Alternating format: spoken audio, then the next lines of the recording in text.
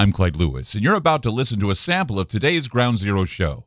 If you'd like to hear the podcast in its entirety, sign up at aftermath.media. I'm Clyde Lewis, and this is Ground Zero.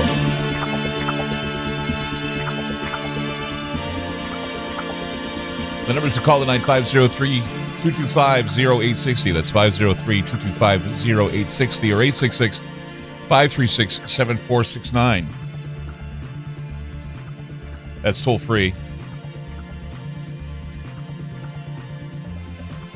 And tonight it's, I've been doing a lot of reading. I was up late last night reading about something that I've always suspected to be true.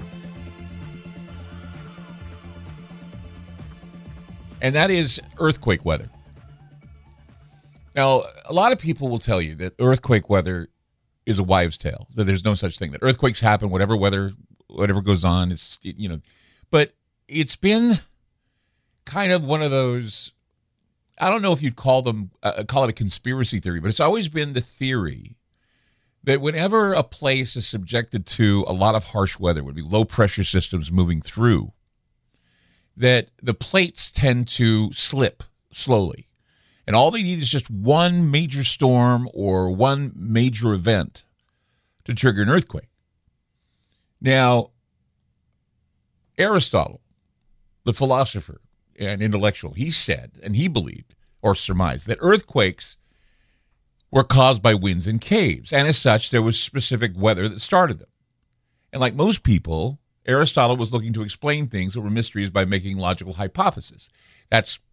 He was being a conspiracy theorist, literally. He was giving his hypothesis on what he thought was causing earthquakes. He said it was wind and caves. We know that wind and caves, doesn't happen. But back then, that was his theory. And there's nothing wrong with theorizing, nothing wrong with making equations, figuring things out on your own. There's nothing wrong with asking the questions. And after Aristotle, there were many people that pointed to various other weather signs that would predict earthquakes. A lot of people say that if you look at the clouds, and if there are waves in the clouds, or if there's a cloud that looks like how when you throw a stone on a pond and it leaves behind the little round, waves. If you look at the clouds and they make those kind of waves, it's because there's a seismic power, one of the P waves or one of the other S waves that go up into the sky and causes the ripple in the clouds. But that, again, that pushes the bounds of science. Prior to the 1906 San Francisco earthquake, several months of heavy rain had caused the ground beneath structures to become soft. And so that translated to greater shaking of buildings and more overall damage. But they claimed that the devastating rains did not trigger the earthquake, but it was part of the damage that the earthquake caused. In recent studies, there is a theory that is gaining greater acceptance, and that is, slight differentiations in thermal temperature, as viewed by satellites, might end up being a good predictor of certain types of earthquakes.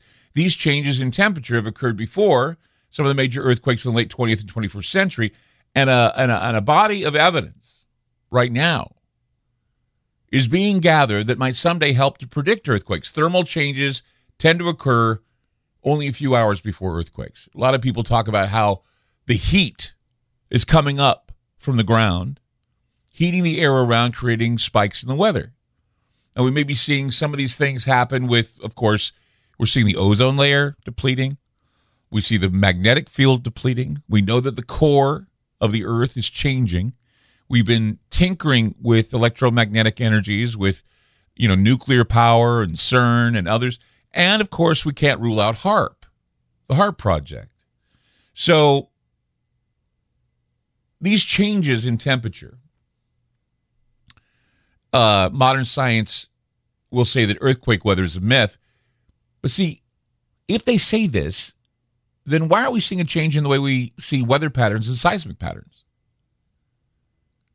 And why is it that I've read all kinds of literature on how climate change, the IPCC and others, say that climate change may affect earthquake patterns.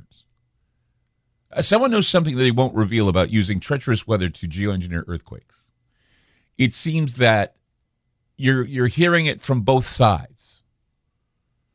I remember back in 2010, there was a Pravda article. U.S. weapon test aimed at Iran caused Haiti earthquake. I remember this conspiracy theory because I think I addressed it. But apparently there was, according to the Pravda, there was an unconfirmed report by the Russian Northern Fleets that said that the Haiti earthquake that happened was caused by a flawed U.S. Navy earthquake weapons test. And before it could be utilized against Iran, they used it. Something went horribly wrong, and it caused the catastrophic quake in the Caribbean.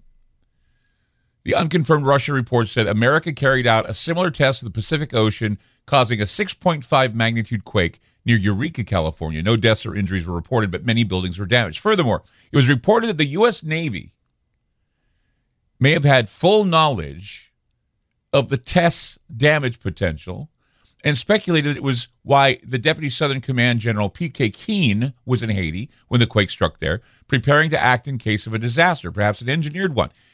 I don't know how many times, and it wasn't just conspiracy theorists that were talking about this. There were a lot of people who were involved with the geoengineering process or know of geoengineering processes that said that the Haiti quake showed all kinds of signs of being geoengineered, quite possibly geoengineered from heavy weather problems they had earlier with hurricanes and cyclones. And so P.K. Keane, who was there, said there was a disaster relief group that was there, put there by the U.S. Southern Command before the Haiti quake. So they were already setting up shop there. So the U.S. Southern Command in Miami was there one day prior to the earthquake. And the reason why was because they were doing a pre-disaster simulation. And what the pre-disaster simulation was the impacts of a hurricane in Haiti. And one of the impacts, one of the eventual things that happen is an earthquake. So when the quake struck, this group was in an advanced stage of readiness, and the next day Southcom implemented the system. It's just bizarre that they were there a day before. They were running exercises about earthquakes and hurricanes, connecting both hurricanes and earthquakes, again for that wives' tale of earthquake weather. 503-225-0860 or 866-536-7469. I'm Clyde Lewis. You're listening to Ground Zero, and we'll be back. You've just listened to a segment of Ground Zero. If you'd like to hear previous shows along with having access to our online library and social media platform, sign up now at aftermath.media. It's only $10 a month, and there's also yearly specials to fit your budget. Again, go to aftermath.media. I'm Clyde Lewis, and thank you for supporting Ground Zero.